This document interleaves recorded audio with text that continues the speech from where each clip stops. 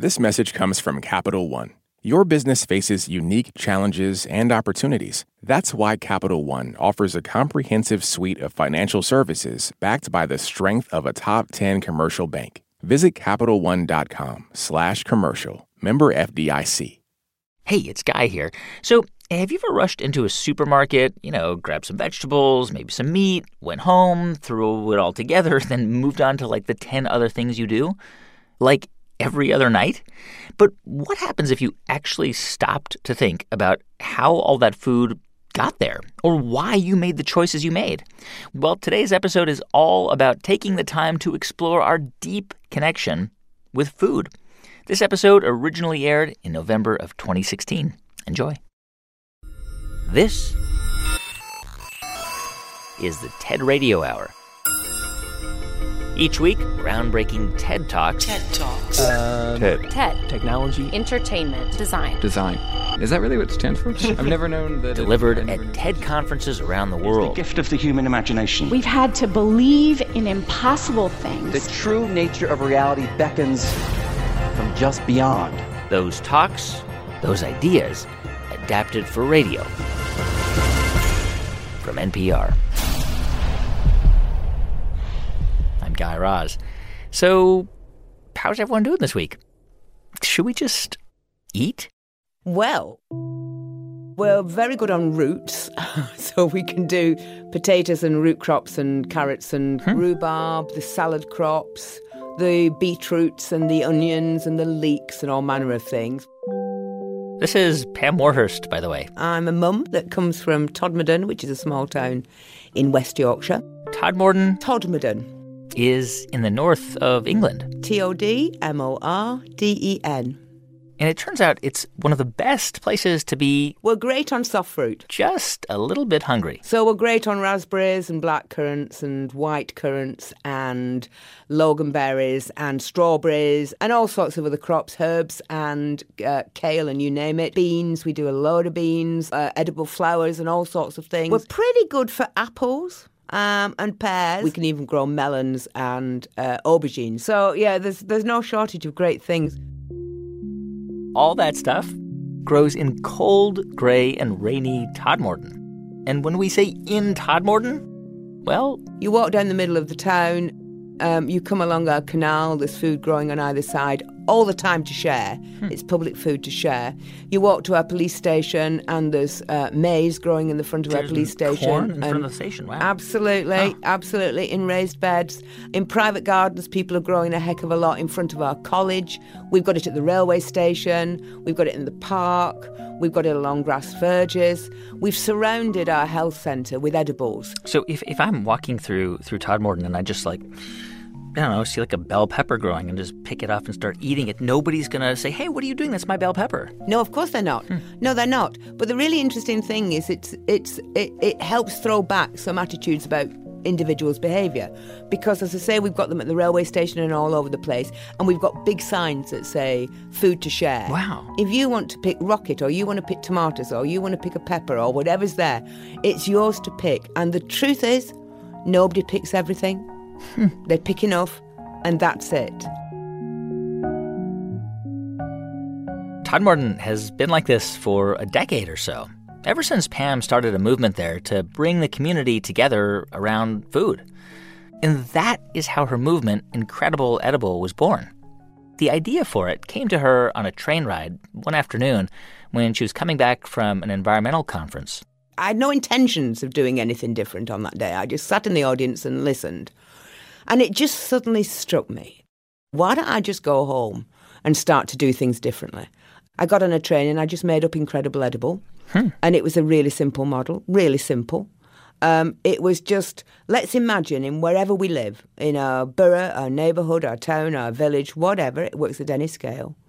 We planted edible landscapes everywhere that we could. You just could empty lots and just start planting stuff. Plant food. Right. And then we've got pictures up that show people what's growing there. Sometimes we asked permission. More often than not, we might not. So if you just walk through Todmorden in the summertime, you're going to just see fruits and vegetables growing everywhere. Yeah, you absolutely are. But, I often say, this isn't Kew Gardens, you know. Yeah. It's not the most beautiful thing you've ever seen. But we do our flipping best. Here's how Pam explained it on the TED stage. Now, none of this is rocket science. It certainly is not clever, and it's not original. But it is joined up, and it is inclusive. This is not a movement for those people that are going to sort themselves out anyway. This is a movement for everyone. We have a motto: if you eat, you're in.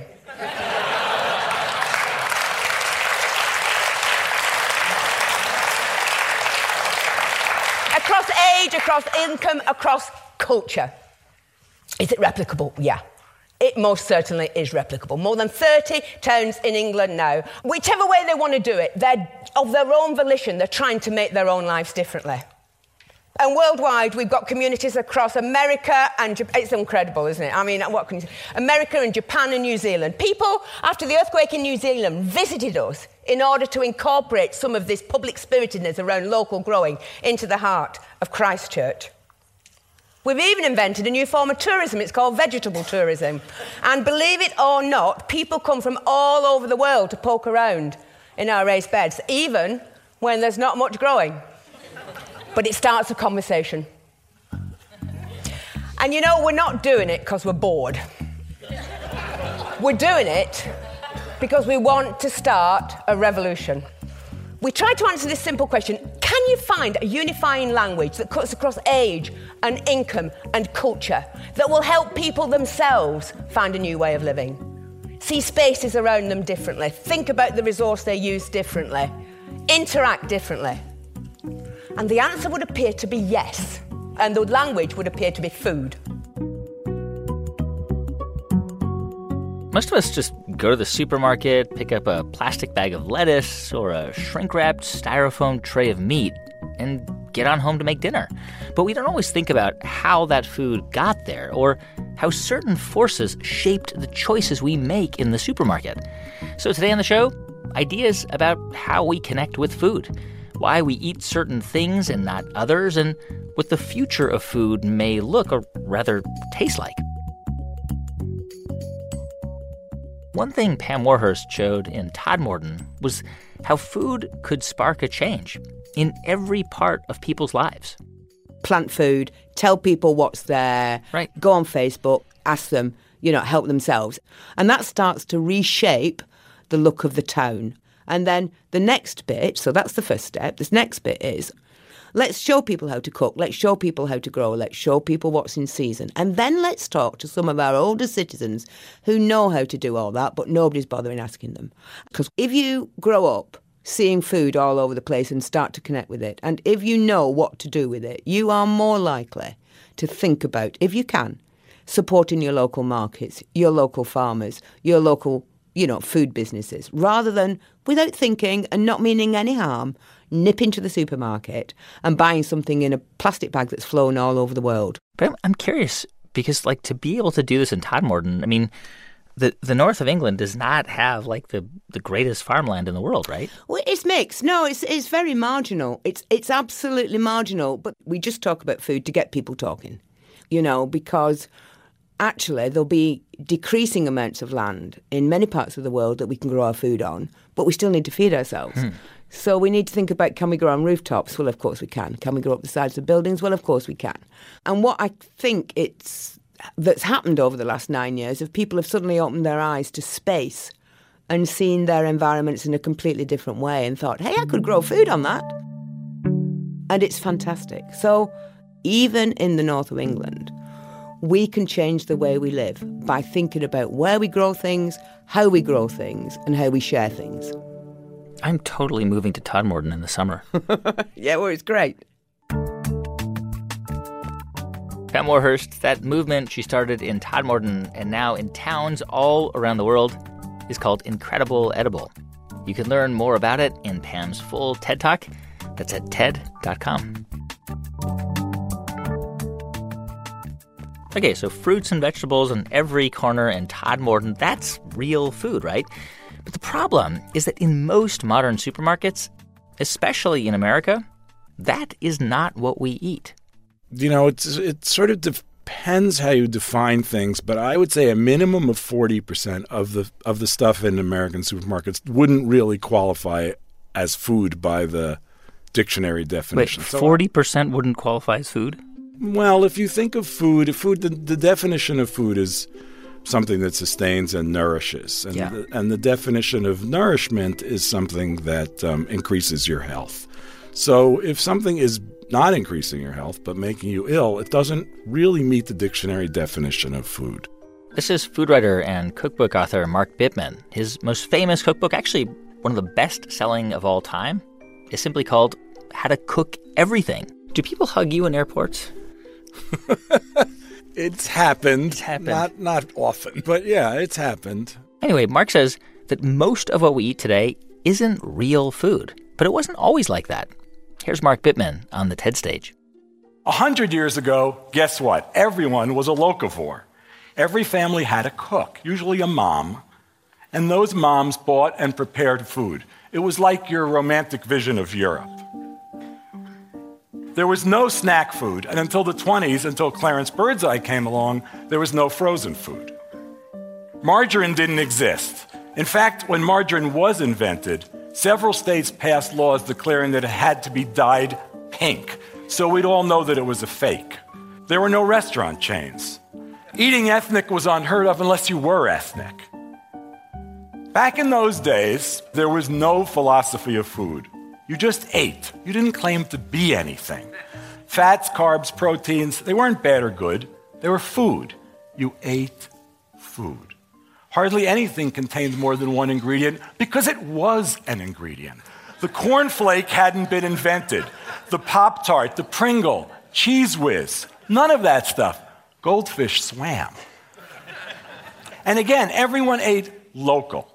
In New York, an orange was a common Christmas present because it came all the way from Florida. From the 30s on, road systems expanded, trucks took the place of railroads, fresh food began to travel more, oranges became common in New York. The South and West became agricultural hubs, and in other parts of the country, suburbs took over farmland. The effects of this are well known, they're everywhere, and the death of family farms is part of this puzzle, as is almost everything, from the demise of the real community to the challenge of finding a good tomato even in summer. Eventually, California produced too much food to ship fresh, so it became critical to market canned and frozen foods. Thus arrived convenience. It was sold to proto-feminist housewives as a way to cut down on housework, but it cut down on the variety of food we ate as well. Many of us grew up never eating a fresh vegetable. I, for one, and I'm not kidding, didn't eat real spinach or broccoli till I was 19. Who needed it, though? Meat was everywhere. What could be easier, more filling, or healthier for your family than broiling a steak? But by then, cattle were already raised unnaturally. Rather than spending their lives eating grass, for which their stomachs were designed, they were forced to eat soy and corn. They have trouble digesting those grains, of course, but that wasn't a problem for producers. Thanks to farm subsidies, a fine collaboration between agribusiness and Congress, soy, corn, and cattle became king, and chicken soon joined them on the throne. Mark Bittman, he'll be back in just a minute to explain why those foods have stayed so dominant for so long, and why our relationship to food could be on the brink of another big change. I'm Guy Raz, and you're listening to the TED Radio Hour from NPR. Support for this NPR podcast and the following message come from ezCater, committed to helping companies, from nonprofits to the Fortune 500, solve food for work. From ordering online for meetings and team lunches to managing food spend for your whole organization, ezCater can help you simplify your corporate catering needs. Over 100,000 restaurants nationwide, plus budgeting tools and payment by invoice. Learn more at ezCater.com. This message comes from NPR sponsor Squarespace. Kickstart or update written content on any website, product description, or email with Squarespace AI, generating instant, personalized results that know and show your brand identity. Explain what your site is about, choose your tone, and enter what you need to get short or long-form text. No matter the placement, Squarespace AI makes it easier to go live, stand out, and succeed online. Use code RadioHour to save 10% off your first purchase of a website or domain. It's the TED Radio Hour from NPR. I'm Guy Raz. And today on the show, ideas about food, our connection to it, and its power to change so much about the way we live. I just bought a bottle of water, and on the label it said gluten-free. Interesting. Well, and it is. This is food writer Mark Bittman. Truth in advertising. And Mark's been describing how, over the past 50 years, corn and soy and wheat have become staples of the Western diet. One thing led to another. Corn and wheat and soy were easy to trade and easy to ship and easy to sell and easy to process. And the government, through direct and indirect subsidies, encouraged the growth of what we now call monocropping, which means really, really big fields, hundreds and hundreds of acres at a time, planted in one crop in endless rows that are all cultivated and harvested mechanically. But if you look in the late 19th, early 20th century, at what was being grown in Iowa was, I think, the country's biggest or second biggest producer of tomatoes. It was a huge producer of apples. I mean, this is a place where almost anything can be grown. And now, I was just in Iowa, and again, you can't believe the drive through miles and miles of corn and soybeans, and it's nothing else but corn and soybeans. Once you have that stuff, you have to figure out what to do with it. Yeah. So now, the principal uses of those two crops are animal feed, biofuels, ethanol, and then corn and soy oils for frying, and highly processed food made out of corn and soy. So we got the beginning of the heyday of value-added food, which contained as many soy and corn products as could be crammed into it. Home cooking remained the norm, but its quality was down the tubes. There were fewer meals with home-cooked breads, desserts, and soups, because all of them could be bought at any store. Not that they were any good, but they were there.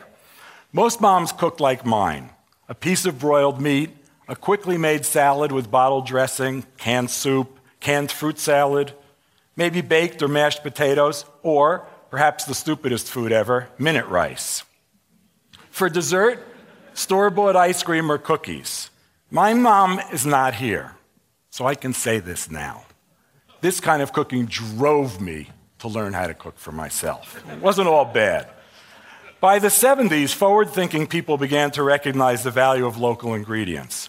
We tended gardens, we became interested in organic food, we knew or we were vegetarians. We weren't all hippies either. Some of us were eating in good restaurants and learning how to cook well. Meanwhile, food production had become industrial. Sadly, it was at this time that the family dinner was put in a coma, if not actually killed. By the 70s, home cooking was in such a sad state that the high fat and spice contents of foods like McNuggets and Hot Pockets, and we all have our favorites actually, made this stuff more appealing than the bland things that people were serving at home. At the same time, masses of women were entering the workforce, and cooking simply wasn't important enough for men to share the burden. So now, you got your pizza nights, you got your microwave nights, you got your grazing nights, you got your fend for yourself nights, and so on. Leading the way, what's leading the way? Meat, junk food, cheese, the very stuff that will kill you. Yeah, and I mean, like what you were saying earlier, a lot of that has to do with the fact that, like, today we ship food all over the world, right? I think part of the problem is, and this can go back to cooking, because one of the problems with the way that we think about food right now is that we expect to have any food we want within minutes. If you want a mango, you're going to be able to get a mango. If you want a tomato, you're going to be able to get a tomato. Well, that is really not sustainable. So if we start thinking more seasonally, if we start cooking at home more with ingredients that are, I think appropriate might be the right word. And I'm talking about more root vegetables in winter, beets and turnips and potatoes and so on. We're really eating much more in tune with what nature is offering us. And what nature is offering us is abundant. It's just not everything. So, I mean, you are an omnivore. You eat everything, but you are a guy that a lot of people are going to look to and say, okay, well, you've written all these books. You are a food, I think of Mark Bittman and food. And so we want to know what we should kind of eat. Well, I do think, I did this book called VB6, Vegan Before 6, a few years ago, and basically it's a strategy to eat more plants by saying, let's be very strictly vegan until dinner time and then do whatever. But, I think that the rules are very, very simple. I think the rules are, one, define what food is, and often it's things that don't have labels. And, a head of broccoli doesn't need a label because it's a head of broccoli. We know what's in broccoli. Define what food is, eat only that, and then within that category, eat as many plants as you can stand to eat. That's it. Yeah.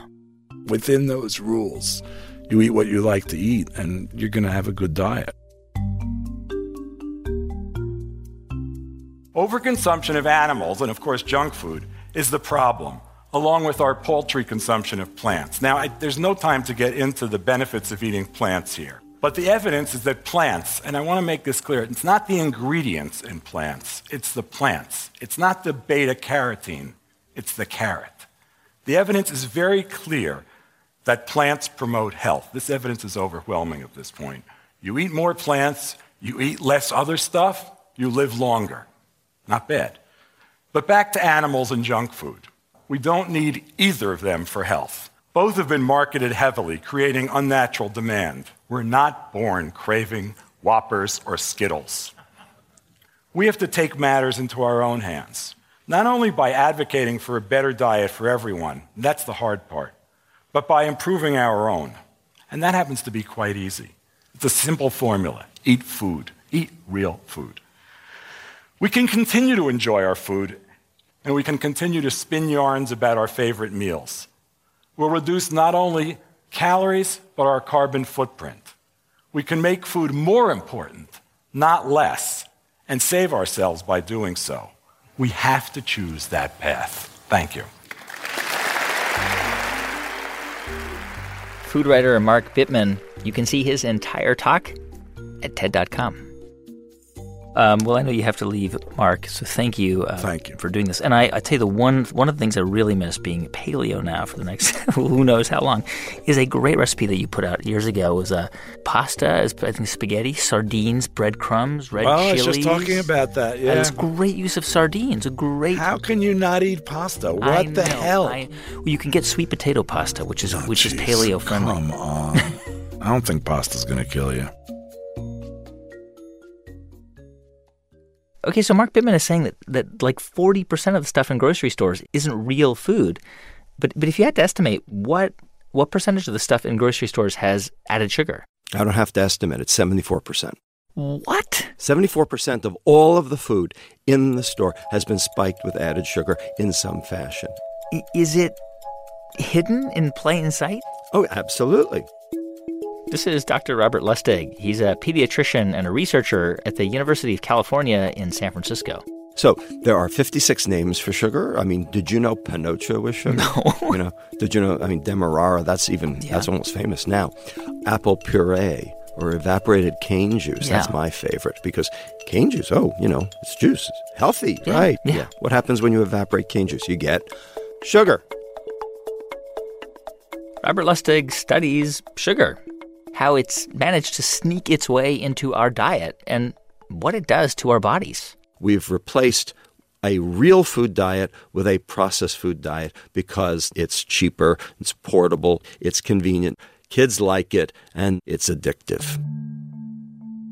And like any addictive substance, Robert says, sugar can be toxic, especially because so many of us eat too much of it. Here's Robert Lustig on the TED stage. Does sugar cause diabetes? Well, everyone says, well, yeah, but it's because of the calories. Sugar are empty calories. That's the mantra. It is not. This is absolutely not true. Sugar are toxic calories. So here's the way to look at this. The prevalence of diabetes worldwide as we speak right now. Who's worst? Saudi Arabia, Kuwait, UAE, Qatar, and Malaysia. Why them? No alcohol. But they got soft drinks like they're going out of style. Because it's hot, and the water supply is a question mark, and no alcohol. This is their reward. studies from Europe show that if you consume 1 soda per day, your risk for diabetes goes up 29%, irrespective of the calories, irrespective of your weight, irrespective of anything else you eat. We've shown that for every 150 calories the world consumes, diabetes prevalence goes up a total of 0.1%, which is nothing. But if those 150 calories happen to be a can of soda, diabetes goes up 11-fold. And we're not consuming 1 can of soda, we're consuming 2.5. So 29% of all the diabetes in the world is due to sugar and sugar alone. This study actually satisfies both the scientific and legal criteria for proximate cause. You have to be able to show that something causes something else before you can do something about it. Well, we've proven it. We've shown it. So how toxic is it? Well, it causes disease. Number 1, type 2 diabetes. Okay. Number 2, heart disease. Okay.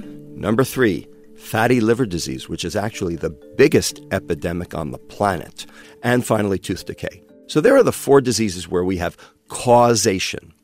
There are 2 diseases where we have correlation, and so I don't talk about those much, but we have correlation for sugar and cancer and sugar and dementia. Wow. But we don't have causation yet, but people are working on it. So fruit is fine, right? I mean, I eat lots of fruit every morning. So when you consume fruit, you're getting the fiber with it. And that's what's important, is that fiber not be pulverized, not be removed. And of course, that's what processed food is. You remove the fiber. So basically, you got to eat whole fruit.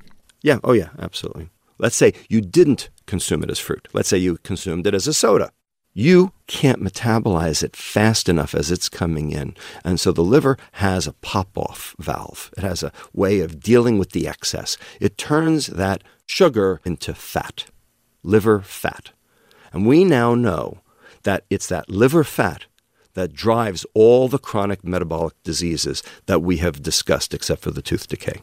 So what is a daily recommended limit for like an adult human for maximum amount of sugar we should be having every day? Well, it depends on who you ask. The World Health Organization originally said 6 teaspoons of added sugar per day. Mm-hmm. Sounds reasonable. Well, it is actually reasonable. It's 25 grams. It's not, an enormous amount, but it should be enough. But they were lobbied so severely by the industry, so they actually ended up liberalizing it from 6 to 12 teaspoons of added sugar per day. Wow. Okay, so 12 teaspoons a day, that sounds like a lot. Like, I can't imagine. What is the average amount of sugar that an American or somebody in the West consumes every day? We are now at 19.5.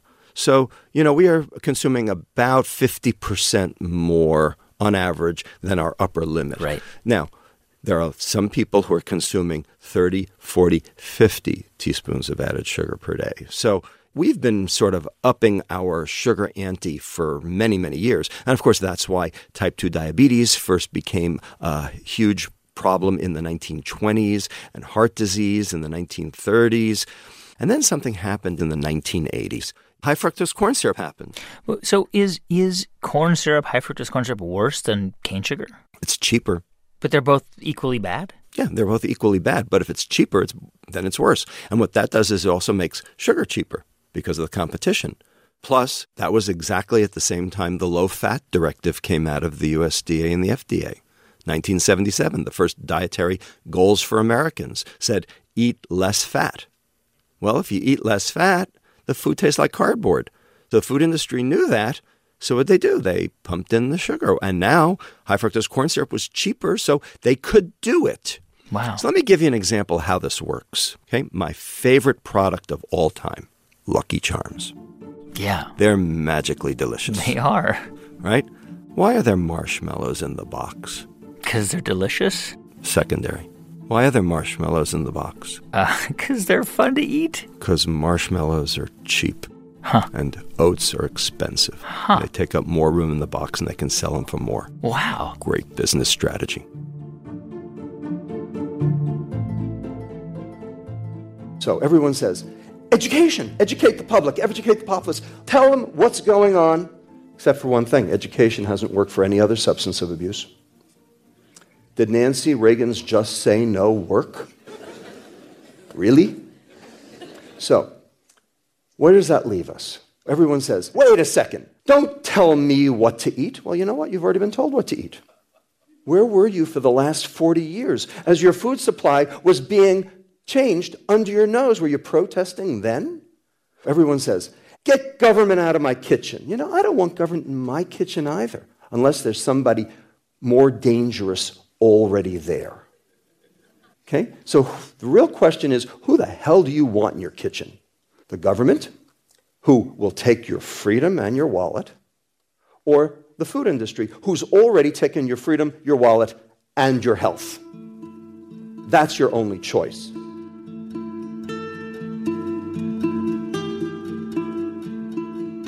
So, I mean, given that choice, what do we do? Ultimately, we have to figure out how the food industry can still make money selling real food. And the answer is, can they? Absolutely, they can, but not with the current business model. The food industry grosses $1 trillion a year in the United States. Of that, $450 billion of it is gross profit. Now, healthcare costs in America total $2.7 trillion a year, of which 75% is chronic metabolic disease, of which 75% of that could be preventable if we would do something about our diet. That's $1.4 trillion, triple what the food industry makes. We spend triple cleaning up the food industry's mess than they actually make. The bottom line is they're going to drive this bus till the wheels fall off. The only answer is real food. We just have to figure out how to make it available and profitable for everyone. By the way, I'm assuming the sugar industry must really hate you? Sure. Yeah, they hate you. In 10 words or less, yeah, they loathe me. Yeah. That's the way this works. My job is to provide the science so that the public can make its own informed decision and then... But not many people are saying what you're saying. I mean... Well, look, there's a lot of noise in the system for obvious reasons. You've got all of this cacophony of people with their own vested interests. I have no vested interest other than taking care of children and seeing children get to adulthood to have a decent chance in life. That's my vested interest. And to be honest with you, it ought to be everybody's vested interest. So are you just totally anti-sugar, or do you indulge, just a little bit? Of course. Now and again, the problem is I'm for dessert. Yeah. For dessert. Right. But if you're going to have breakfast cereal with orange juice and a Capri Sun and a granola bar, and that's all before 3 o'clock, then you got a problem. Robert Lustig is a professor at the University of California in San Francisco. You can see his entire talk at ted.npr.org. We're back in just a minute. Stay with us on the show today. Ideas about how we connect to food. I'm Guy Raz, and you're listening to the TED Radio Hour from NPR. This episode's sponsor is PwC, which offers the following message. A robot may not be coming for your job, but competitors are coming for your market share. PwC pairs the right tech with the right solutions to help you gain a competitive edge, reimagine operations from the cloud, fuel innovation with responsible AI, and detect risks before they become headlines. Human-led and tech-powered, it's all part of the new equation from PwC. This message comes from NPR sponsor Planet Oat. While some podcast topics can be complex and pretty heady, Planet Oat oat milk is an uncomplicated no-brainer. It's rich, creamy, and an excellent source of calcium with vitamins A and D. Also, Planet Oat's unsweetened varieties have 0 grams of sugar. It's great in coffee, cereal, smoothies, you name it. So next time you're at the grocery store, save the overthinking for the podcast and reach for the one that has it all. Planet Oat oat milk, or visit planetoat.com for more. It's the TED Radio Hour from NPR. I'm Guy Raz. And on the show today, food. Why we eat what we eat. And why our food is sometimes so much more than what we put on our plates. We all think we taste food in our mouths.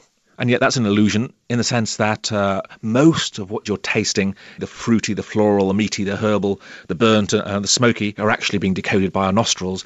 But our brain is doing this wonderful job of ventriloquizing the information I get from my nose and making me believe as if it's coming from my mouth. This is Charles Spence, head of the Cross-Modal Research Laboratory at Oxford University. What is the Cross-Modal Research Laboratory? So it's a lab here in the psychology department where we look at how the senses interact. And yes, our mouth and nose interact when we eat, but so do our mouth and our ears. We're doing experiments where we were feeding people potato chips, and each time they bit into a potato chip, we would change the sound that they heard, sometimes making their own crunching sounds louder, sometimes quieter, sometimes boosting just certain frequency. And we're able to show that as soon as you change the sound, it changed the crispness, the crunchiness, the freshness, and these other attributes there. Charles says how our food sounds, even looks, can change how it tastes. One might colour a white wine artificially red with an odourless, tasteless food dye. And if done appropriately, you'll find the experts, the winemakers, will get fooled into smelling and even tasting what they think is a red wine. All the aromas, the tobacco and the dark chocolate and the stone fruits and so on, even though what they're actually tasting is the white. All of this, Charles says, feeds into a larger idea that how we experience our food is more than just about the ingredients. Here's Charles Spence on the TED stage. I'm here this morning to tell you about the perfect meal. We're all convinced we can taste the food. We can enjoy the flavours and aromas of the wine in the glass. But in fact, a lot of what's going on is created by the atmosphere in which we eat and drink. But the question is how to study it, how to measure it. And the tendency amongst the scientists, the neurogastronomists, is to stick people like you or I in a brain scanner, give them something to eat, something to drink, and see which parts of the brain light up. This is it's kind of your brain on flavour or neurogastronomy. But I think there's one problem here, which is that, in fact, you have to imagine yourself in one of these brain scanners, kind of lying on your back with your head clamped still, with a tube in your mouth that periodically squirts in some drink. You can't swallow it, because if you swallow it, your head will kind of jolt, and that will spoil the brain scan alignment. So it kind of tells you something, it tells you something useful, but it doesn't tell you about the perfect meal, because no one has had their perfect meal in one of those situations. What exactly defines a perfect meal? So it's probably different for each and every one of us. I mean, it can be something very, very simple. It can be fish and chips by the seaside, or it could be on your summer holidays by the beach somewhere. These often will stick in people's minds as the best meals. But what I guess has to be there is the mood you're in and the people you're with. So it's kind of the social aspects of dining. I think no one has ever had their perfect meal when they're fighting with their partner, say. Part of the thing about these kind of holiday meals that seem to stick with us and resonate and you can never quite capture when you get back home is your mood. You're probably relaxed because you're on holiday, you're less stressed, you're probably with your family, and all these things come together to help enhance the experience and make it something sort of truly memorable. You think about how many times have you met a friend who's just come back from a holiday and they say, oh, you've got to try this amazing red wine that I tried in Greece, and then you try it and you were sort of thinking... So that phenomenon has a name. I think we've all got our own versions of it. We call it the Provençal Rosé paradox. So it used to describe Northern Europeans, particularly who go for their summer holidays to the Mediterranean, and they're sitting somewhere on the side of the sea, sipping that rosé wine, probably looking into their lover's eyes. The sun's there, they can hear the sounds of the sea, the smells of the salty sea, it's all there. And that tastes just like the best glass of wine you've ever had. Yeah. So great that you want to buy a bottle or a case and bring it back to share with your friends and show what good taste you have. And you bring it back, and then you're disappointed. And your friends are like, this is really cheap rosé. Yeah. And you say, what happened there? Is it something about when the bottles were in the airplane, it got a cold and that, spoilt the wine? I think it's not about that at all. We never eat nor drink nowhere. We're always somewhere in a certain environment, in a certain state of mind, and our mental state and the environment both together kind of impact what we think we're tasting and how much we enjoy it. And we sort of, in a way, sort of misattribute, I suppose, some of the pleasure of the situation and put some of that pleasure into what we think about the food. In fact, says Charles, these ideas about how we experience food have actually convinced some chefs to try out certain methods of flavor enhancement. And these are methods that have nothing to do with the ingredients. If you're in a good mood, food tastes good. If you're in a bad mood, it never tastes good. It's this illusion about flavor. We think we're tasting the wine in the glass, but our brain cares about everything else. The sound of the seagulls, the smell of the salty sea air, the warmth of the sun on our backs, all of that is playing into the experience, and top chefs are capturing that insight in the dishes they serve. So Denis there, 2 Michelin star restaurant in Vevey in Switzerland. When you go to his 2 Michelin star restaurant, white tablecloths, there's no cutlery on the table, there's no glasses, there are no plates, there's no nothing. There's just a plastic cow. And people wait, say, well, he told us to be here at 7 o'clock, and we're here, and everyone's here in the restaurant now. I can see all the tables are full. Nothing will happen until somebody picks up, curiously, that plastic cow. And when they pick it up, he'll go, Meh. It's a little cheap €1 cow. And he makes a mooing sound. And as soon as the first table does it, they'll be laughing. And then you can guarantee within a minute, you'll have a whole restaurant full of mooing cows, laughing diners. And that is the moment when the first dish comes out, because Denis has successfully, with nothing more than €1 a table, enhanced the mood. And he knows that will improve even the taste of a 2 Michelin star restaurant. Wow. So like from a neurological perspective, do we fully understand what's happening, like why that's the case? No. So we know that it does happen, that it is the case. It's all a kind of a classic example of just how important the environment is for what we taste. I work with a young chef called Joseph Youssef here in London, and he's been sending out questionnaires several weeks after people have been to his restaurant to say, what do you remember? Yeah. And you say, well, what flavour was the soup? And people are convinced they can remember, but in fact, when you check what was actually on the menu, they're kind of constructing something. They remember the experience, what they felt about it, and their brain kind of fills in the rest about the details of what they think they thought they were eating.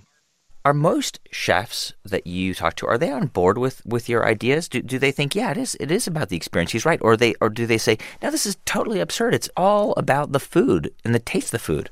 Of course, there are still some chefs who say, no, it is just what I was taught in culinary school. It is just the sourcing, the preparation, but nothing else.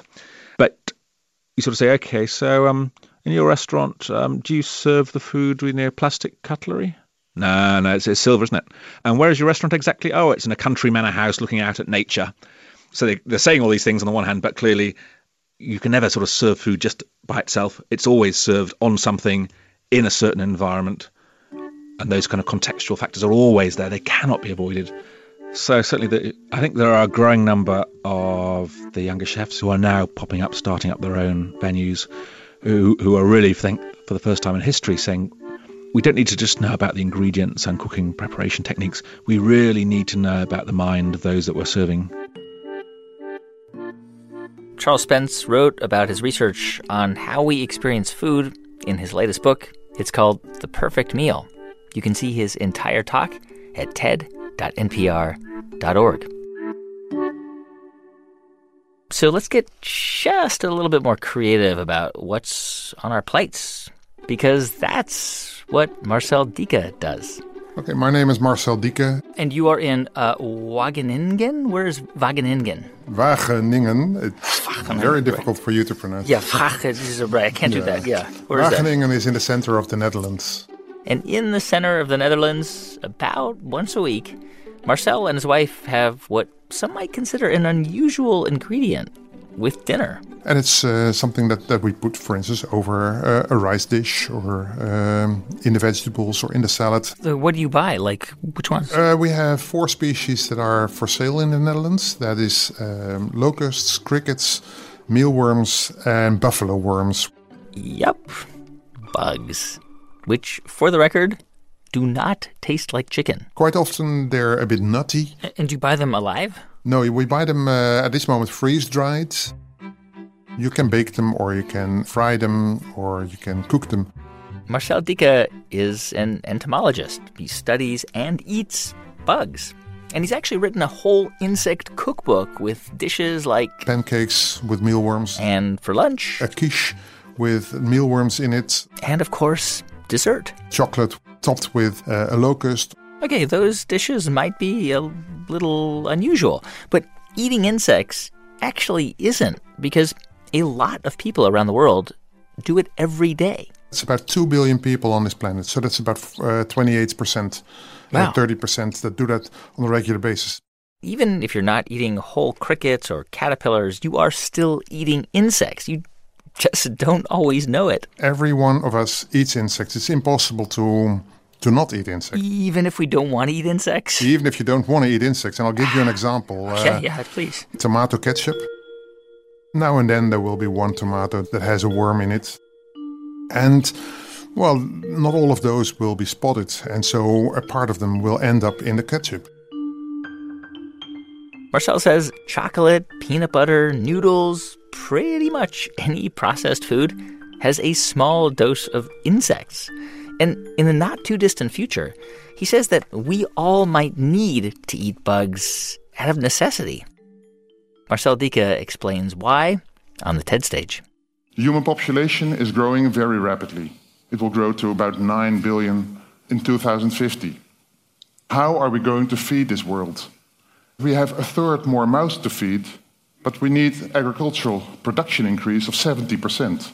And that's especially because this world population is increasing not only in numbers, but we're also getting wealthier. And anyone that gets wealthier starts to eat more meat. And meat, in fact, is something that costs a lot of our agricultural production. Because at the moment, 70% of all our agricultural land is being used to produce livestock. That's not only the land where the livestock is walking and feeding, but it's also other areas where the feed is being produced and being transported. We can increase it a bit at the expense of rainforests.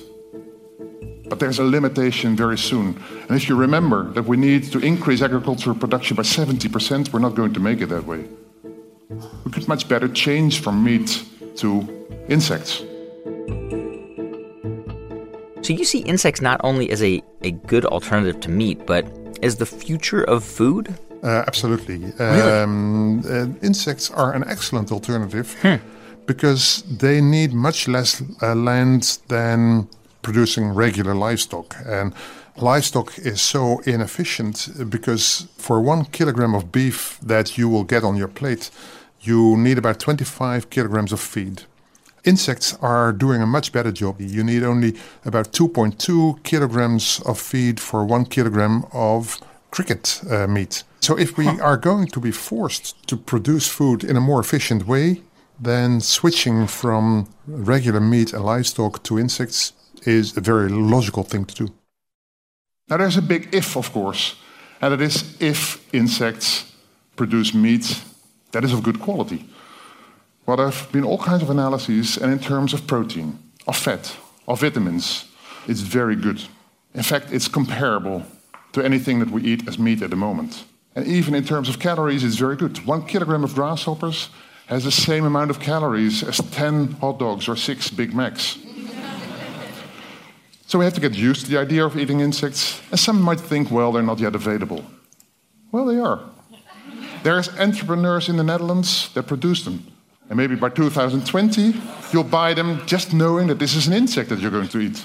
So why not eat insects? You should try it yourself. A couple of years ago, we had 1,750 people all together on a square in Wageningen town, and they ate insects at the same moment, and this was still big news. I think soon it will not be big news anymore when we all eat insects, because it's just a normal way of doing. Professor Dicke, I see one pretty significant problem with all this. What's the problem that you see? It's gross. They're disgusting. How could you eat an insect? Yeah, that's the thing that comes to mind most often. And if you really take it very serious and you look at an insect, you take a locust or a cricket and you take away the wings and the legs, and then you put that next to a nice shrimp. If you look at them, they're basically the same. And even from a biological point of view, they're very close relatives. And so if you love to eat shrimp, then why would you not love to eat locusts, which in some countries even are called the sky shrimps? I mean, I so want to make this work in my life and in the lives of the people listening. But I can't even. I'm trying to be mindful and imagining biting into a locust. And it's just, I can't get there. Well, then for you at this stage, it might be an alternative to eat pasta in which the crickets have been ground and they're distributed into the pasta. And so you won't see anything, but you'll eat a fortified pasta with cricket meal. I understand that it takes a while to really get over this, but when the first sushi was being on the market in the United States, eating raw fish was not something well accepted. Now you can eat sushi anywhere. Yeah. And so there's all kinds of foods that maybe initially might not have the odds right, but still make it. So if actually, let's say we can get over this sort of cultural aversion in the West to eating lots of insects. And let's say we just ate so many insects that it really reduced our consumption of chicken and beef and pork and, lamb. What would happen? I think we would have a world population that would be able to sustain everyone with animal proteins. And it would ideally be also so that we would eat less meat, but it would be good if we at least replaced part of it by new meats. And with this, I think what we would see is that our dinner table would be much more diverse. And I think you shouldn't look at it as how do we overcome this growth factor? No, how can we make life even more enjoyable by having a more variety of what we eat? Marcel Dicke, he's the head of the Laboratory of Entomology at, Wageningen University in the Netherlands. You can see his entire talk at TED.com. Now drop the beat so I can talk about my favorite tastings. The food that is the everlasting. See, I'm not fasting, I'm gobbling like a doggone turkey. Beef jerky, Slim Jims I eat sometimes. I like lemon and limes, and if not that, I get the roti and the sour sauce. Sit back, relax, listen to some hip-hop. Gumdrops and gummy bears tease my eyes. A sight for sore ones, and so are pies and other goodies that are filled with goo. With pineapple roots, delectable delights, controls my appetites. Hey, thanks for listening to our show about food this week. If you want to find out more about who was on it, go to ted.npr.org. To see hundreds more TED Talks, check out TED.com or the TED app. Our production staff at NPR includes Jeff Rogers, Brent Bachman, Megan Kane, Neva Grant, Sanaz Meshkinpour, Casey Herman, and Rachel Faulkner, with help from Daniel Shukin. Our intern is Camilo Garzon. Our partners at TED are Chris Anderson, Kelly Stetzel, and Janet Lee.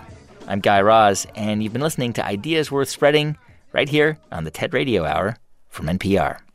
This message comes from NPR sponsor Mint Mobile. From the gas pump to the grocery store, inflation is everywhere. So Mint Mobile is offering premium wireless starting at just $15 a month. To get your new phone plan for just $15, go to mintmobile.com/switch. This message comes from NPR sponsor Capella University. With Capella's FlexPath learning format, you can earn your degree online at your own pace and get support from people who care about your success. Imagine your future differently at capella.edu.